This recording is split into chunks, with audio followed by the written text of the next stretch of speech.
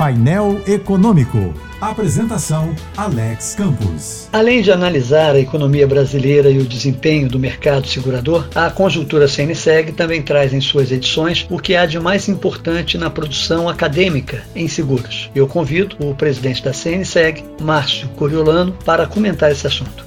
Márcio. Alex, as últimas publicações selecionadas para compor a Conjuntura CNseg abordam diversas temáticas relacionadas à atividade seguradora. E isso na forma de trabalhos para discussão, livros e artigos acadêmicos, além de teses e dissertações de mestrado e doutorado nas mais diversas áreas do conhecimento. É a CNseg apoiando a produção científica. Só para citar como exemplo, temos o artigo que trata da importância da saúde suplementar no Brasil, já que o setor público não seria capaz de suprir toda a demanda sem o setor privado. E também, Alex, a dissertação de mestrado da Universidade de Moinho, em Braga, em Portugal, sobre a especificação personalizada dos seguros de automóveis baseada na monitorização dos motoristas. Obrigado, Márcio.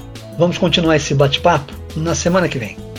Esse foi Márcio Coriolano, presidente da CNseg, a Confederação das Seguradoras. Eu sou Alex Campos. Bom fim de semana e boa sorte.